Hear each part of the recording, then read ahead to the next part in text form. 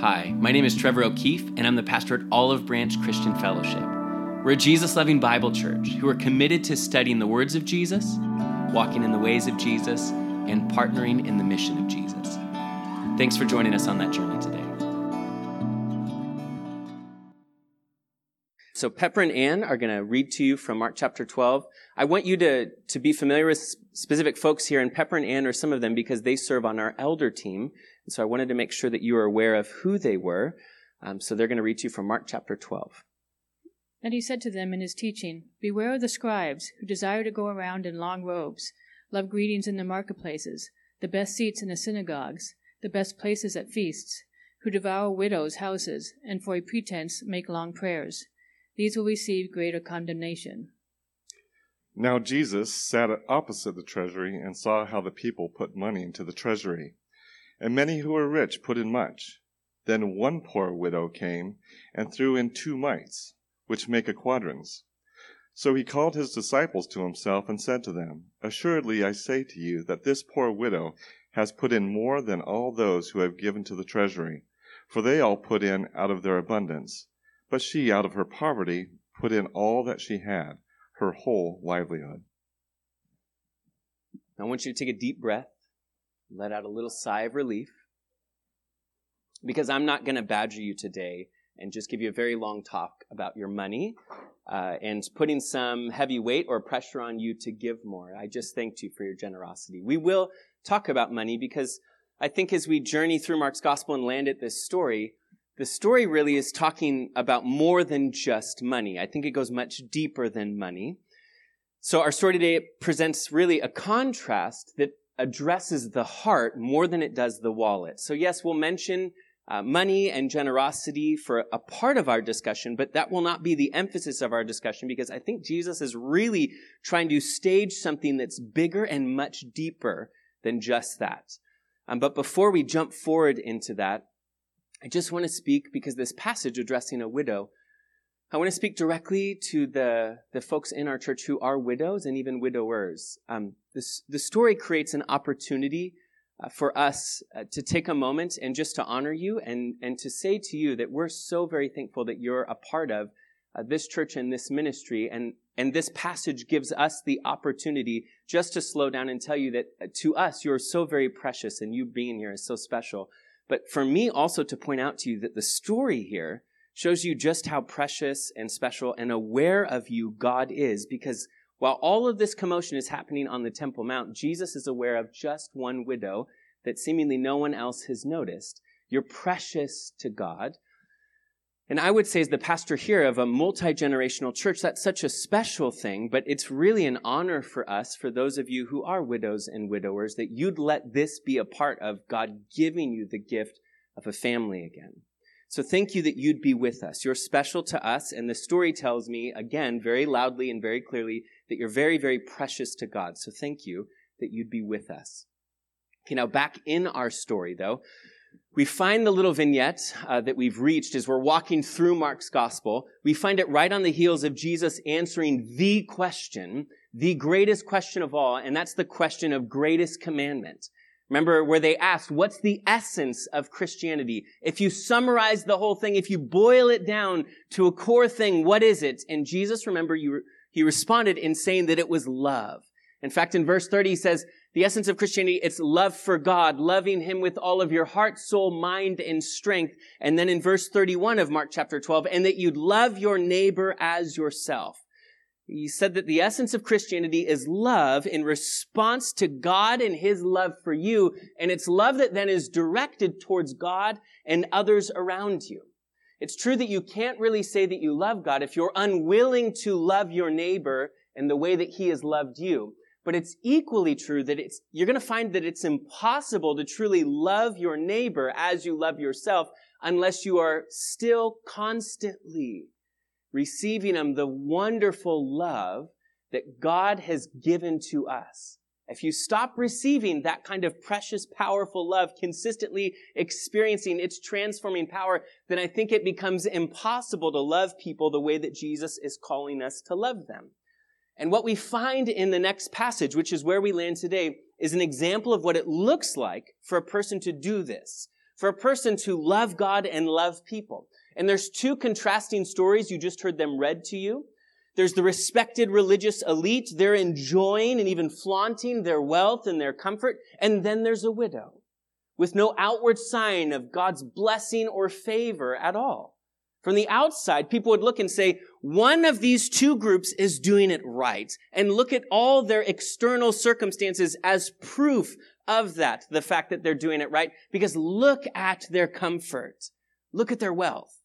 And from the outside, the people would look and say, but the other, this widow, must be failing because look at their circumstances. Where is God's blessing in their life? They must be failing in some way, shape, or form. The two stories, though, what they do, when you look at them together, is that they present empty religion in contrast to what Jesus was really after. Really, our message today is about empty religion versus gospel transformation. Empty religion versus the powerful work of God at work in the lives of his people. You see, in our story, Jesus will warn that it's very different than the way that the world is seen, that he warns that the religious leaders in all of their comfort and opulence, that they're the ones that were in danger. In fact, Matthew's gospel tells us that it's not just the scribes that Jesus goes after, but it's the scribes and the Pharisees that are in Jesus' crosshairs in this moment, and that Jesus in Matthew's gospel gives a series of 7 woes or 7 warnings to them. Where Mark records instead, Jesus taking issue with some specific things. Look down at your Bible again, beginning in verse 38, where it says, these people, these scribes, beware of them because they desire to go around in their long robes. The issue is these long flowing robes that historians tell us were white, that as they walked around the Temple Mount, remember, right now it's Passover season, there's tens of thousands, hundreds of thousands of people flooding in and out of the city. All of them have been pilgrims on trips from distant places back to the city of Jerusalem to observe the Passover ceremony and the feast that's involved with it. And they look like people who have traveled from afar. But then in stark contrast, in their long flowing white robes, they're long because it's showing you that these people are above manual labor. We're not rolling up our sleeves for anything. It's a way for them to show their comfort and ease of life. They're the clean ones, is what they're showing the people who have come. It's not just their long robes. In verse 38 at the end of it, he says they love their greetings in the marketplace. They had come to expect this, to be greeted with respect and admiration. In fact, historians tell us as they'd walk through the public square that people would quickly stand up and greet them. Oh, Rabbi, oh, priest. No one would remain seated. And so you'd picture them walking through a crowded place, and it looked as if they're parting the sea as people would stand and rise and move out of their way. They became accustomed to it. They even began to expect it. It's something that in their hearts they believed that they had earned the right for it. In verse 39, he says what they do is they enjoy the best seats in the synagogue and the best places at the feast. In the synagogues, most people just sat on the floor, but there is a seat behind the lectern where the scribe would, or where the scroll would be laid out as someone would teach. There was a seat behind it, and that's where these religious leaders would sit. They were above the people in comfort, looking out and down at the people. He's saying they love that visibility. They love to be separate from you, and they love the best seats in the feast. The best seat in the feast is at the head of the table. It's next to the host, not down at the foot of the table. No, that would be beneath them. They need to be seen and admired is what Jesus is telling you. These are the priests, the servants that God had asked, remember, to steward, remember his vineyard, the imagery he had previously used in chapter 12. And instead, they're not functioning as stewards who are meant to tend for the thing that God has entrusted to them, the nation of Israel and the hearts of the people. Instead, they're acting like owners, demanding what they can get from it. It's so twisted. And he says even in verse 40, showing you just how twisted, he says, these people have devoured widows' houses. The imagery is gnarly. I've never seen someone eat a home before. I'm sure when he said it, people were like, come on, what? Like there's no Godzilla movies back then where people are literally watching something eat a home. But the imagery is brutal, isn't it? It's a scathing rebuke. That rather than serving the ones that God had entrusted them to serve, the most vulnerable, instead, they're looking to exploit their situation and take advantage of them. You remember in the New Testament, in the book of James, it says that pure and undefiled religion before God and the Father is this, to visit orphans and widows in their time of need and keep oneself unspotted from the world.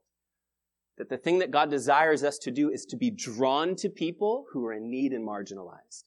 They were drawn to them in order to take advantage of their situation. And Jesus is calling them out publicly for it because it's so twisted. He says in verse 40, for pretense, for appearances, they make long public prayers.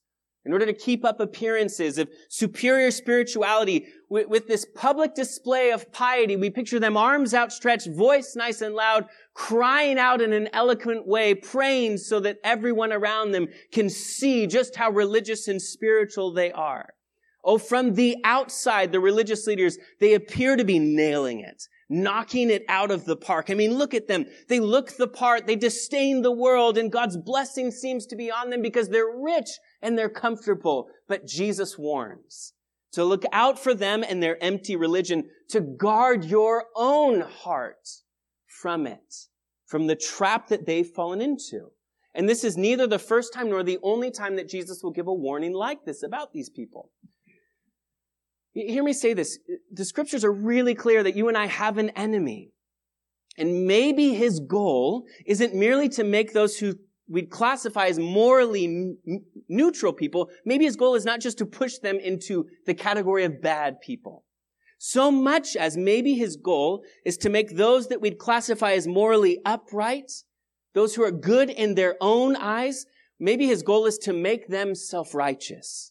Because really think about it. If his aim is at the church and he successfully makes us religious without repentance, if he leaves us self-righteous without a savior, then he's left the whole world lost in darkness. Because the whole world would either be lost in the darkness of their own wickedness or, hear me, in the darkness of their own self-righteousness. Either way, a savior hangs on Calvary's tree for nothing and no one if that's the case. There's a danger here that Jesus is warning of. There's an author and speaker that I just recently heard him say it quite eloquently. He said it this way. He says, Christianity is the only faith in the world that says that you need to repent of doing good things for the wrong reasons. You need to repent of your empty religion. You see, you and I, if we're going to follow Jesus, we need to be willing to repent of our wickedness, but even our own self-perceived self-righteousness. That's what we need to be willing to repent of.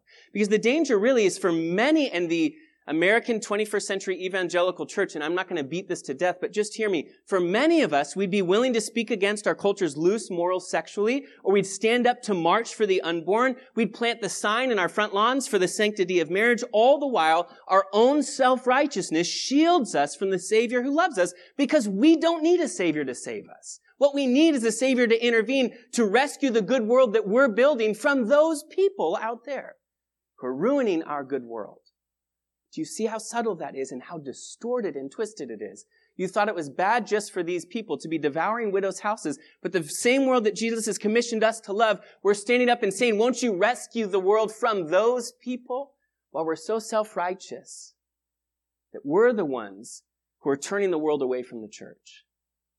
You see, religious moralism may be more dangerous than the world's hedonism because one is outward and clearly seen by all, while the other is internal and easily concealed, and it's so hard to self-diagnose it. It's so hard to see it inside myself. You see, cultural Christianity is a denomination of moralism, isn't it? It's a works-based religion where God grades on the curve. The gospel of Jesus is so different from that. It's terribly offensive to the moralist.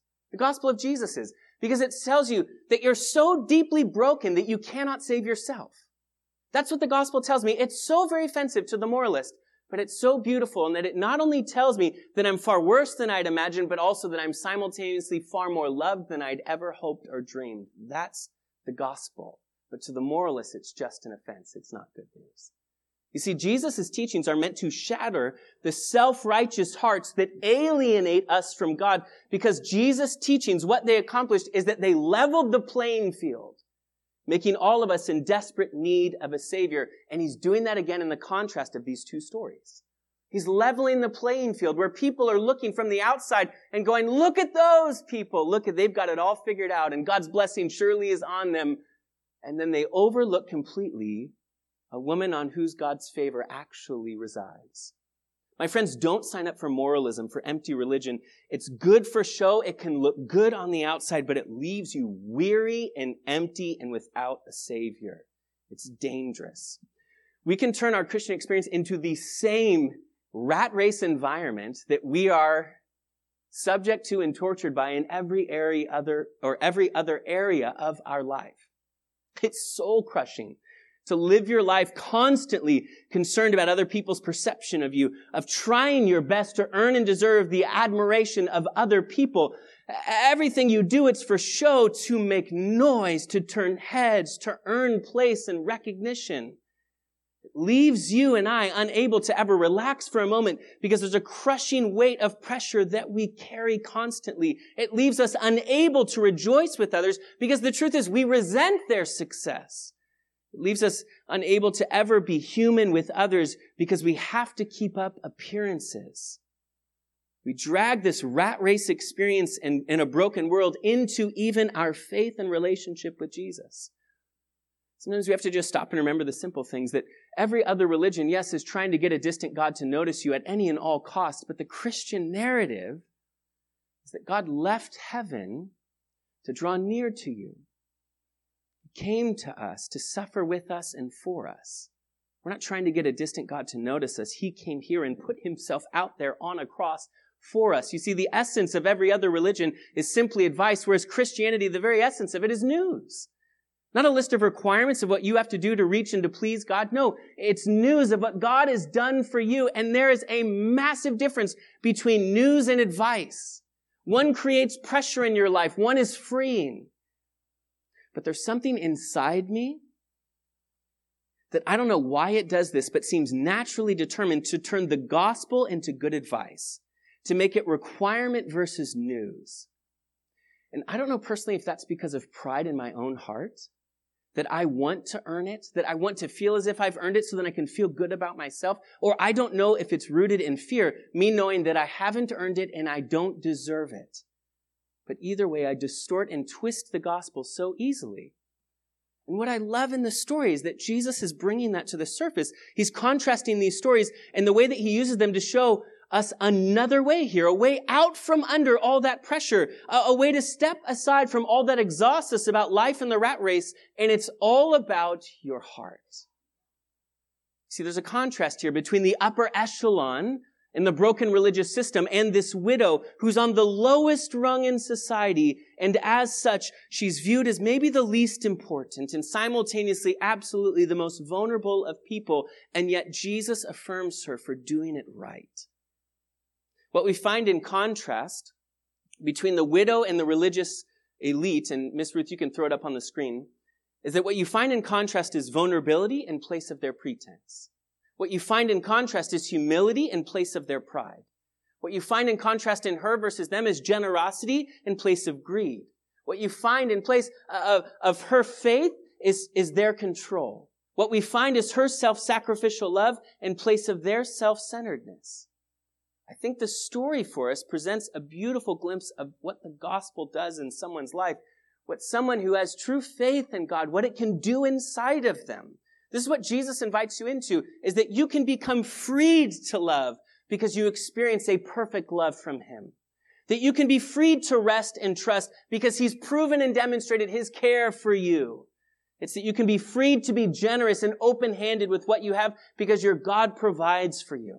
It's that you can be freed to view yourself in reality with humility because Jesus knows you and he loves you. It's that you can be freed to live in vulnerability because Jesus did exactly that for us. And so buckle up because here's what I want to do. I want to quickly reverse engineer this.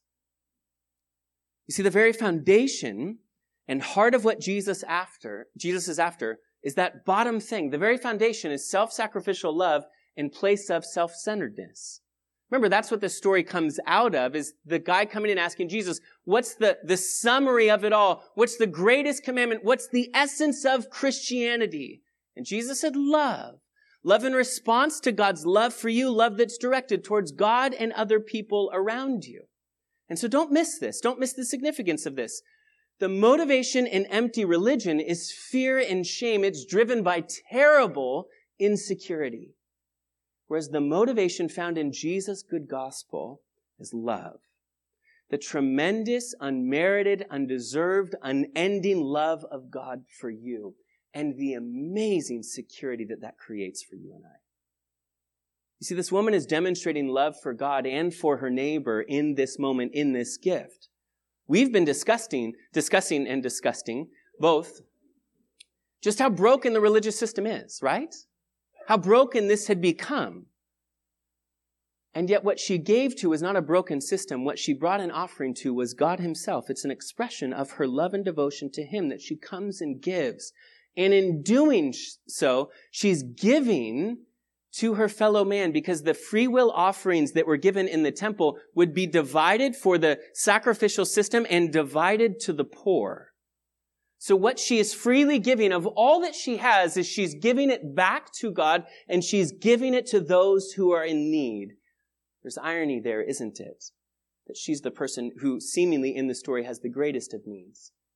But she seems to have this quiet confidence that her God will supply her needs. There's a beautiful passage in Isaiah chapter 54 that'll pop up on the screen for you that I think the roots of her confidence were probably found in. In Isaiah 54, beginning in verse 4, it says, "Do not fear, for you will not be ashamed, neither be disgraced, for you will not be put to shame, for you will forget the shame of your youth, and will not remember the reproach of your widowhood anymore, for your Maker is your husband. The Lord of hosts is his name, and your Redeemer is the Holy One of Israel. He is called the God of the whole earth." It's beautiful. The world will not remember the reproach of your widowhood anymore, for your Maker, he's your husband. The woman approaches that offering with a quiet sense of confidence, seemingly that she can express a love that otherwise is unfathomable unless she's receiving a kind of love that leaves her so secure and so confident that she can give even without receiving, knowing that someone will care for her. Her God, I believe. When we view this woman's gifts, although it was small, the smallest of all currency of that day is what it tells us she gave. Two of the smallest things, just giving pennies. We recognize that simultaneously what she's giving is massive because it says it's all that she has, which I'll tell you honestly leaves me a bit conflicted as I read this story, for at least a couple of reasons. One being that she's giving to the place that should be providing for her. It was their responsibility to care for the widows and the poor. The other reason I feel conflicted when I read this story where she gives all that she has is that I just feel like I want to interrupt and be like, it's too much. It's just too much. It's too extravagant a gift, even though it's so small. The fact that it's all that she has, I feel like it's too much. It's the same conflict I feel when I read the story of Abraham, where Abraham is planning on offering his son Isaac. And I feel like, whoa, this is too much. It's too extravagant. It's way over the top. But you remember by the end of the story that it's precisely what Jesus does for them. With this woman, I step up and I go, it's too much. It's way over the top. But I turn another page, and it's exactly what Jesus will do for her and for me, is that he will give absolutely everything. So maybe this is fitting. Maybe there's something right here. I think that the difference, the contrast here between empty religion and this transformation that takes place in someone's heart when they experience a relationship with God, when you and I, when we are connected with Jesus, is that we start to experience the incredible love of God for us. And what that does is it develops self-sacrificial love in each of us in place of our self-centeredness. It's our response to his great love for us. But the second byproduct it does, as it produces that love that I'm experiencing his great love for me, is that it leaves me with a quiet faith that allows me to release my sense of control. Because I'm so loved by him, I can follow him in faith, knowing that I don't have to be in control any longer because I have a good God who loves me and promises to care for me, and he will meet my needs. I trust him in place of that frantic desire that exists inside me for control. So picture the scene of the story we just read. The Mishnah tells us, this ancient rabbinic set of writings, about 13 different chests that were around the court of the women on the Temple Mount. That's where Jesus finds himself now. Those 13 different chests are these big metal things that are referred to as trumpets. It's the Hebrew word shofar. A trumpet, it's shaped like a trumpet where it's narrow at the top and wide and open at the bottom. So you drop your coins in the top, they'd funnel down to the bottom, and they'd hit the base of this big metal drum, and it would erupt with noise as you dump in coin after coin, or if you're a rich person showing up and just pouring it in through the top, people would turn their heads and look, and Jesus seems caught up in the moment, where he's joining with the people watching that's happening there on the court of the women, where he finds a seat and is watching as people, the rich people, come and dump so much. Do you understand the kind of noise that would make, the heads that would turn? And then a lonely widow comes, in the most simple of clothing that the disciples of Jesus and Jesus himself instantly realize she's a widow. They instantly can tell she's not hiding anything. She's in need of everything. She's a widow, a poor woman, without the means of changing that reality. And yet in that moment, the sound that emerged from that metal trumpet would have been so slight that it would not have turned a single head. Except for heaven itself, that turned to see the woman's faith and her love in that moment being displayed. Jesus saw it. My friends, the scriptures tell us that without blank, it's impossible to please him, right? Well, without dedication, right? That's what it's got to be. Well, no. Without compliance, it's impossible to please him, not at all. Without our money, without power, without perfection, it's impossible to please him. What does scripture say? It says, without your faith. Without faith, it's impossible to please him. God wants you to trust him. And what Jesus took note of was her trust in God. It's clear from this woman's gift that what Jesus marveled at was not how much she gave, but how she gave. She gave the two smallest pieces of currency in that era. 128 of these would equal a day's wage. If you average that out against the national average of average take-home pay this last year in North America, and I did the math, it would equal out to about 7 minutes of work, equaling $3.12. It was the last $3 she had, and she dumped all of it into the treasury. It doesn't sound like much because it isn't much until we remember it was everything she had. In fact, in verse 44, it says that all that she had, even her whole livelihood, it's the Greek word bios, from where we get our English word biology. It's saying that everything she was, everything she had, her very existence is what she gave that day to God. What she cast in, when she cast in those coins, she was throwing the whole of herself onto God and saying, I'm here and I'm yours. In this moment, Jesus is not knocking rich people. He's instead providing a contrast. He's contrasting those who are rich, whose identity was their riches. They flaunted it so that others could see their wealth and opulence, and even they wanted others to see their giving as they poured it out publicly. He's contrasting the rich with the poor in a culture that believed that their poverty was proof of God's displeasure in them. He's contrasting the rich with those who have little, but what they have instead of God's displeasure is God's favor, because their faith is great. That's what the story tells me. If you're a widow or you're a person in need, the story is really, really encouraging this morning. It's that God sees, knows, provides, and loves you. See, the transformation begins to take place in me as I receive and experience His incredible love for me. What it does is it produces a self-sacrificial love in place of my self-centeredness. What it does is it frees me to walk by faith rather than having to chase a sense of control, which liberates me then to live with an open hand and live with generosity in place of my greedy tendencies. Now, don't get nervous. This is not where I shake down the sheep for all of your money. This last year, we had 134 givers who gave to our church in support of what we do here and what we're partnering with all over the world. 44% of those who gave were consistent givers. 56 would maybe be classified more as tippers. They don't consistently give, but did give at times. I personally don't know actually who those people are on that list or what category they'd land in. I'm the secretary of our board because we're a nonprofit. We have a board of directors. The secretary of the board gave me that information. If you've been here long, you know that we don't do pledges. We don't do fundraising. We don't even often tell you where the box is. We typically forget to do that. I personally don't touch the money. I don't process the money. I don't even see the details of all that's given or who is giving or an end of the year, who's given what. I have a friend, he visited our church a few times in the fall. Might be a bad sign, he's not here. But anyways, he came a few times, and after being here a few times, he said, I could tell something was missing after each time I was there, and I couldn't put my finger on it. After being there a third time, I realized this is the first church I've ever been to where I've been there multiple times, and I've never once heard anyone mention money at all. I'll tell you, I liked hearing that because I'm very sensitive to emotional and spiritual manipulation. There's another part of me, though, that realizes that that's dangerous. It's potentially dangerous. It's potentially a problem because God does care about our relationship with money because of what money can do to us. Money's more, especially in our culture today, is much more than green ink on little paper. Money is a placeholder for power and autonomy. It's often how we keep score. For many of us, it's a source of our identity. It's often in our cultural current moment that we find ourselves in, it's the source of our significance and security is found in our money. The problem is that the gospel is countercultural, and Jesus wants to be the source of your security and significance, not your money.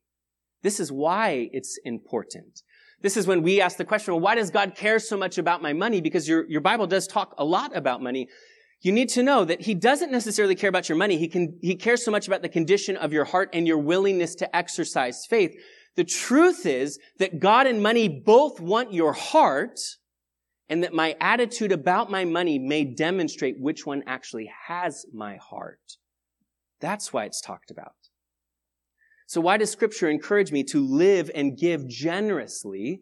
Well, because living and giving generously, giving to God, it teaches me to put God first in my life and in my family.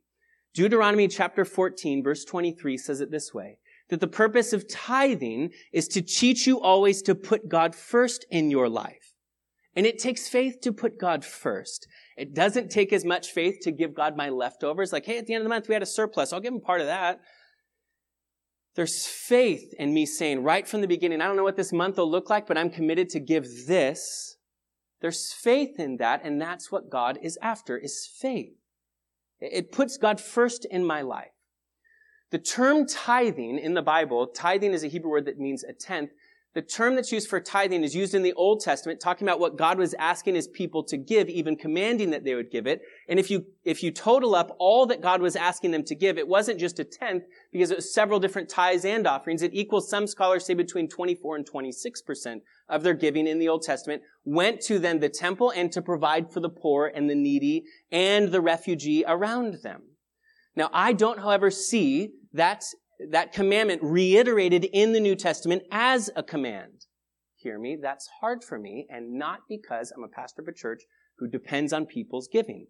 It's hard for me because I'm a follower of Jesus like many of you, and I want to reflect Jesus' heart of generosity, but I'd prefer Jesus just give me a rule, because if I follow a rule and then I accomplish that rule, I know that I'm off the hook, and now I know I don't even need to think about being generous because I already gave my stuff, and I know another need came up, but I've already done what I need to do, and Jesus, I actually feel much better about myself because I did it. That's why I like the rule. It's because I feel like I sleep better and feel better about myself, but Jesus didn't give one. Instead, he only gave the example of extreme generosity. And that example is harder to follow than a written rule, because each day and each person you interact with is an opportunity to slow down, pray, and be open to expressing generosity to them. So for the O'Keefe family, what it means is that we do give God our first at the first of every month. There's an auto withdrawal that takes place because we believe that God deserves the best and the first, and because I know that if I don't give it first, then inevitably we'll run out of money before we give to God, and we'll tell him we're sorry, but your portion also went away. And so we give to God first. Okay, now picture this. What does this look like in the Old Testament when God first does this? It looks like a family who, when all of a sudden all the lambs are pregnant, when some of them are beginning to give birth, that the family runs out to the field to see the firstborn lamb of the year, and they're all excited, kids and all. But dad's carrying a knife with him, because dad's determined to obey God and honor him and give God the first of all that enters his household, of the grain and the wheat for sure, but also of his livestock. And so the dad will bring a knife because he'll kill the lamb and offer it as a burnt offering and sacrifice to God as a reminder for him that, and for his family, that we put God first in our life. This would have been a traumatic and shocking experience for children and families. Like you thought your family traditions were weird. But year after year, the same thing over and over again. At some point in time, some kid would ask, Dad, why do you do this every year? And that's when the dad would respond and say, well, we haven't always been shepherds. We haven't always been landowners. We haven't always had livestock. We were slaves. But God intervened and rescued us. And that is why we as a family gladly give to God of our first fruits. In fact, that is a loose paraphrase of Exodus chapter 13, verse 14.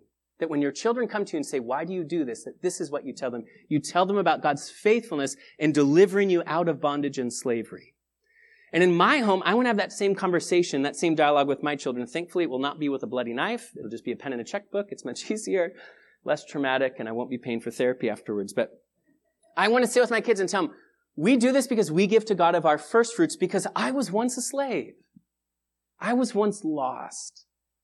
But Jesus found me and rescued me and freed me at great cost to himself. And look, guys, at how God continues to provide for our family. That, Riley, Keegan, Declan, that's why we give. Because this is what God has done for us. He first gave for us.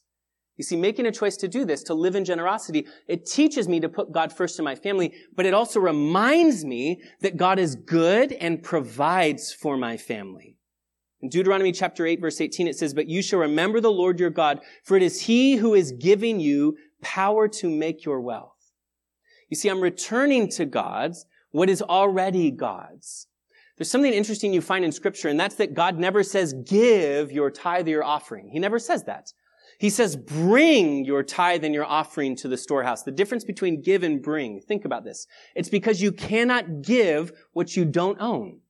And what Scripture tells me is that God is the owner of everything and that I'm just a steward of what he entrusts to me. And so I don't give him what he already owns. I bring it back to him and say, God, you own everything that my family has as resources, and I'm freely giving this to you. And thank you that you provide for our family out of this. You see, while the world is using people to gain things and money and power, followers of Jesus are meant to use those things, to steward those things, our money, our resources, our power, our influence, to win people, to love people. For the O'Keefe family, it means that Lindsay and I, we view our tithe and offering as returning to God what is already God's. When we're faithful to do that first, it causes us to view the whole of our income as being what God has entrusted us to steward. The remaining 90%, it's still his. It's his gift to meet our needs, but it's still his if he wants to use it to bless other people. What giving then gives me, well, think of it this way. What it gives me far outweighs really what I'm giving to God. What I'm giving to God is minimal compared to what it gives to me. It reminds me of God's faithful provision for our family. And that is a gift. You see, making a choice to live generously, it teaches me to put God first. It teaches me that God provides for my family. It also does this so. It generates a heart of gratitude in my life and family that wages war against materialism, which is the God of this age, absolutely. And I think that gratitude is the internal root system that blossoms as external generosity. And a heart that's full of gratitude towards God will produce a hand that's open with generosity towards other people. You see, choosing generosity, it frees us from the snare of the love of money, which matters because more never equates to enough. It's an endless cat and mouse game. It's a bottomless pit. Please hear me say, giving to God is not buying favor with or favors from God. It's our response to him and an expression of love and faith in him. Be generous with all that God has entrusted you to steward. You're a steward, not an owner, so steward well your money, your time, your toilet paper, if God forbid we go backwards in time. It might be your emotional involvement in someone's life. It might be your home, the gift of hospitality that you would steward to allow other people into your home to feel the gift of rest and of belonging. We aren't just preparing for retirement, my friends. We are preparing for Jesus' eternal kingdom. And we want to see how we can use our resources to bring as many people into that experience as possible. This is why Jesus said it's more blessed to give than to receive. You see, I think when God's at work in my life, it changes my heart from a place of self-centeredness to self-sacrificial love, from needing to feel in control to feeling like I can walk by faith, from living in a place of greed to feeling like I can open my hand in generosity. What it also does, though, is it allows me to live in humility in place of my pride. Rigidity is not the byproduct of the gospel. Humility is. The religious leaders only become more and more calloused as the story went on through the gospel, more and more pretentious, but the gospel allows us to see ourselves as we are and freely admit that this is what we are. Like this widow who's not hiding anything. We're broken and in need. We don't need to keep up appearances. Remember, the gospel tells me I'm far worse than I'd ever imagined, but simultaneously far more loved than I'd ever hoped or dreamed. You see, all of us deal with brokenness in our world. Weakness is a part of all of our experiences, and the curse and brokenness we face was meant to drive each of us to our knees to recognize our humble need for a Savior.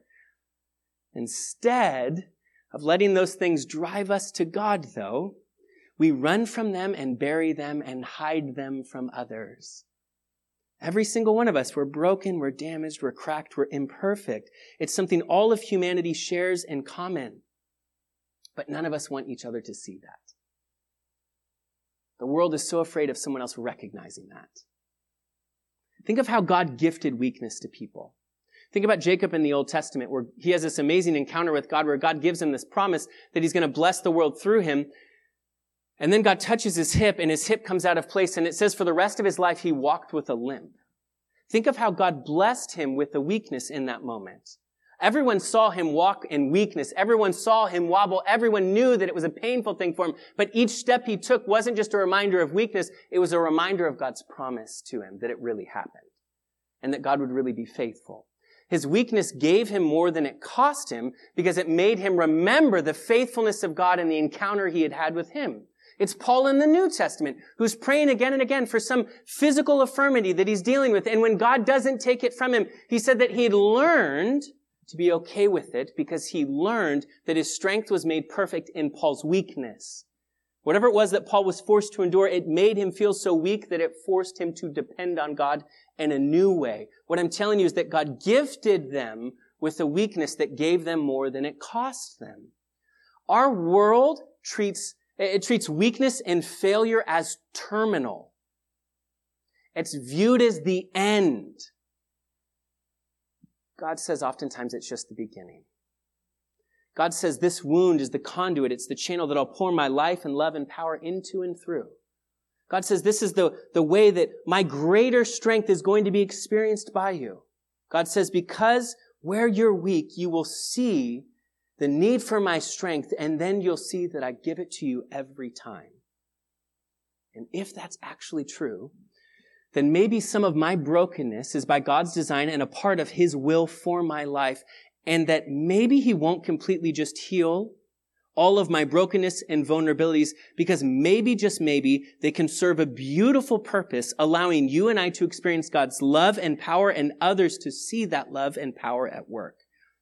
Some of my weaknesses as a person have become areas that I believe God is quite possibly more interested in leaving and using than healing and completely removing, because they give me more than they cost me. We assume that because we suffer loss, that we become less. Even by definition, think about that, loss. We suffer loss. We think that it takes something from us, but that's just not the case.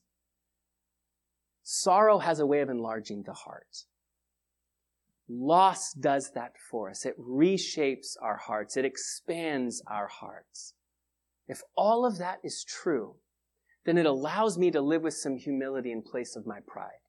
It allows us to be a community that would live that way, willing to let other people see our brokenness. Do you see what it allows us to do is to live with vulnerability in place of pretense? You see, Jesus warned in the story, and this is how we wrap up, of the pretense, the sham, the hypocrisy of these religious leaders. He says, remember or notice their long flowing robes. It's speaking of how they'd move through the crowds, cocky and confident. They're peacocking as they move, swishing back and forth. Their long, verbose public prayers that are just for show. They're empty, they're shallow.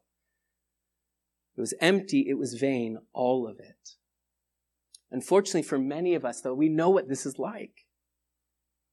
Where we're dead inside, but we succumb to the pressure to put on a smile and voice a praise the Lord, God is good, even when we just feel like we're sitting at the depths of a pit alone.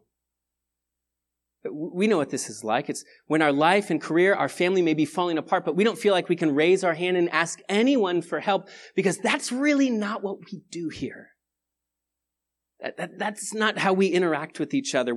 It's when being vulnerable even feels like a betrayal of the strong persona you've worked so hard to sculpt.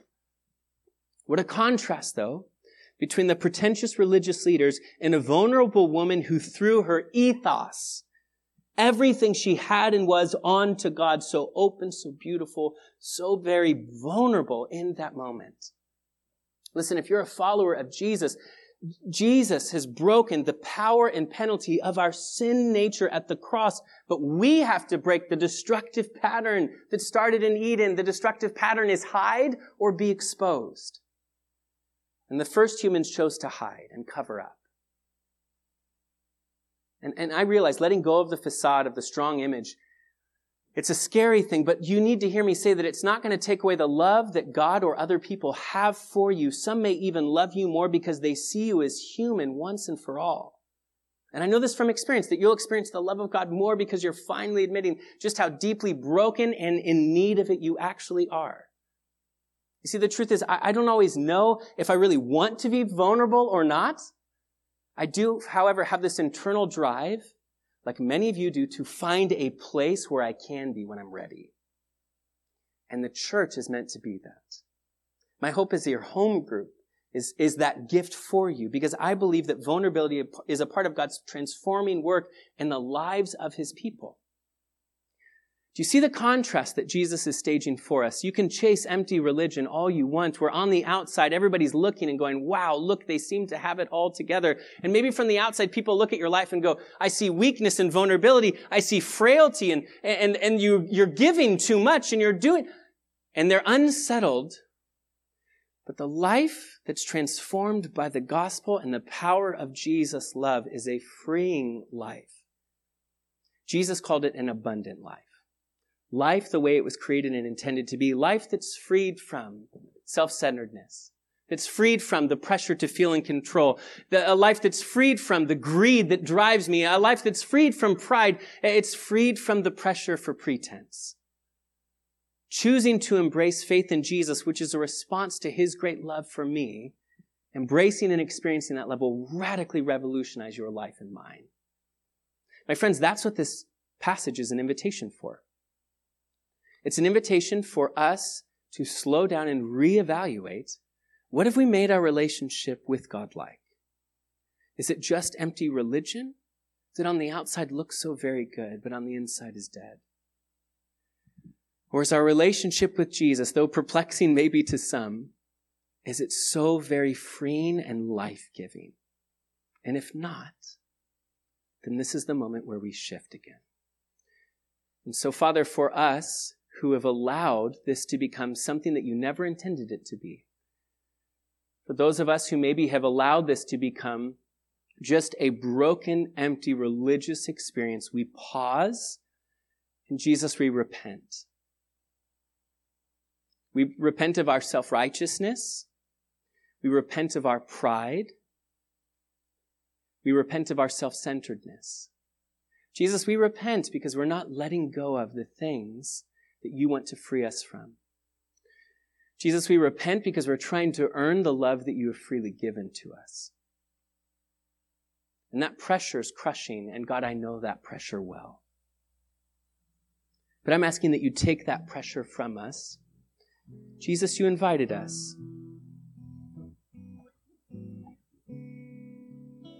Here's how Jesus said it. He said, are you tired, worn out, burned out on religion? Come to me. Get away with me and you'll recover your life. I'll show you how to take real rest. Walk with me and work with me. Watch how I do it.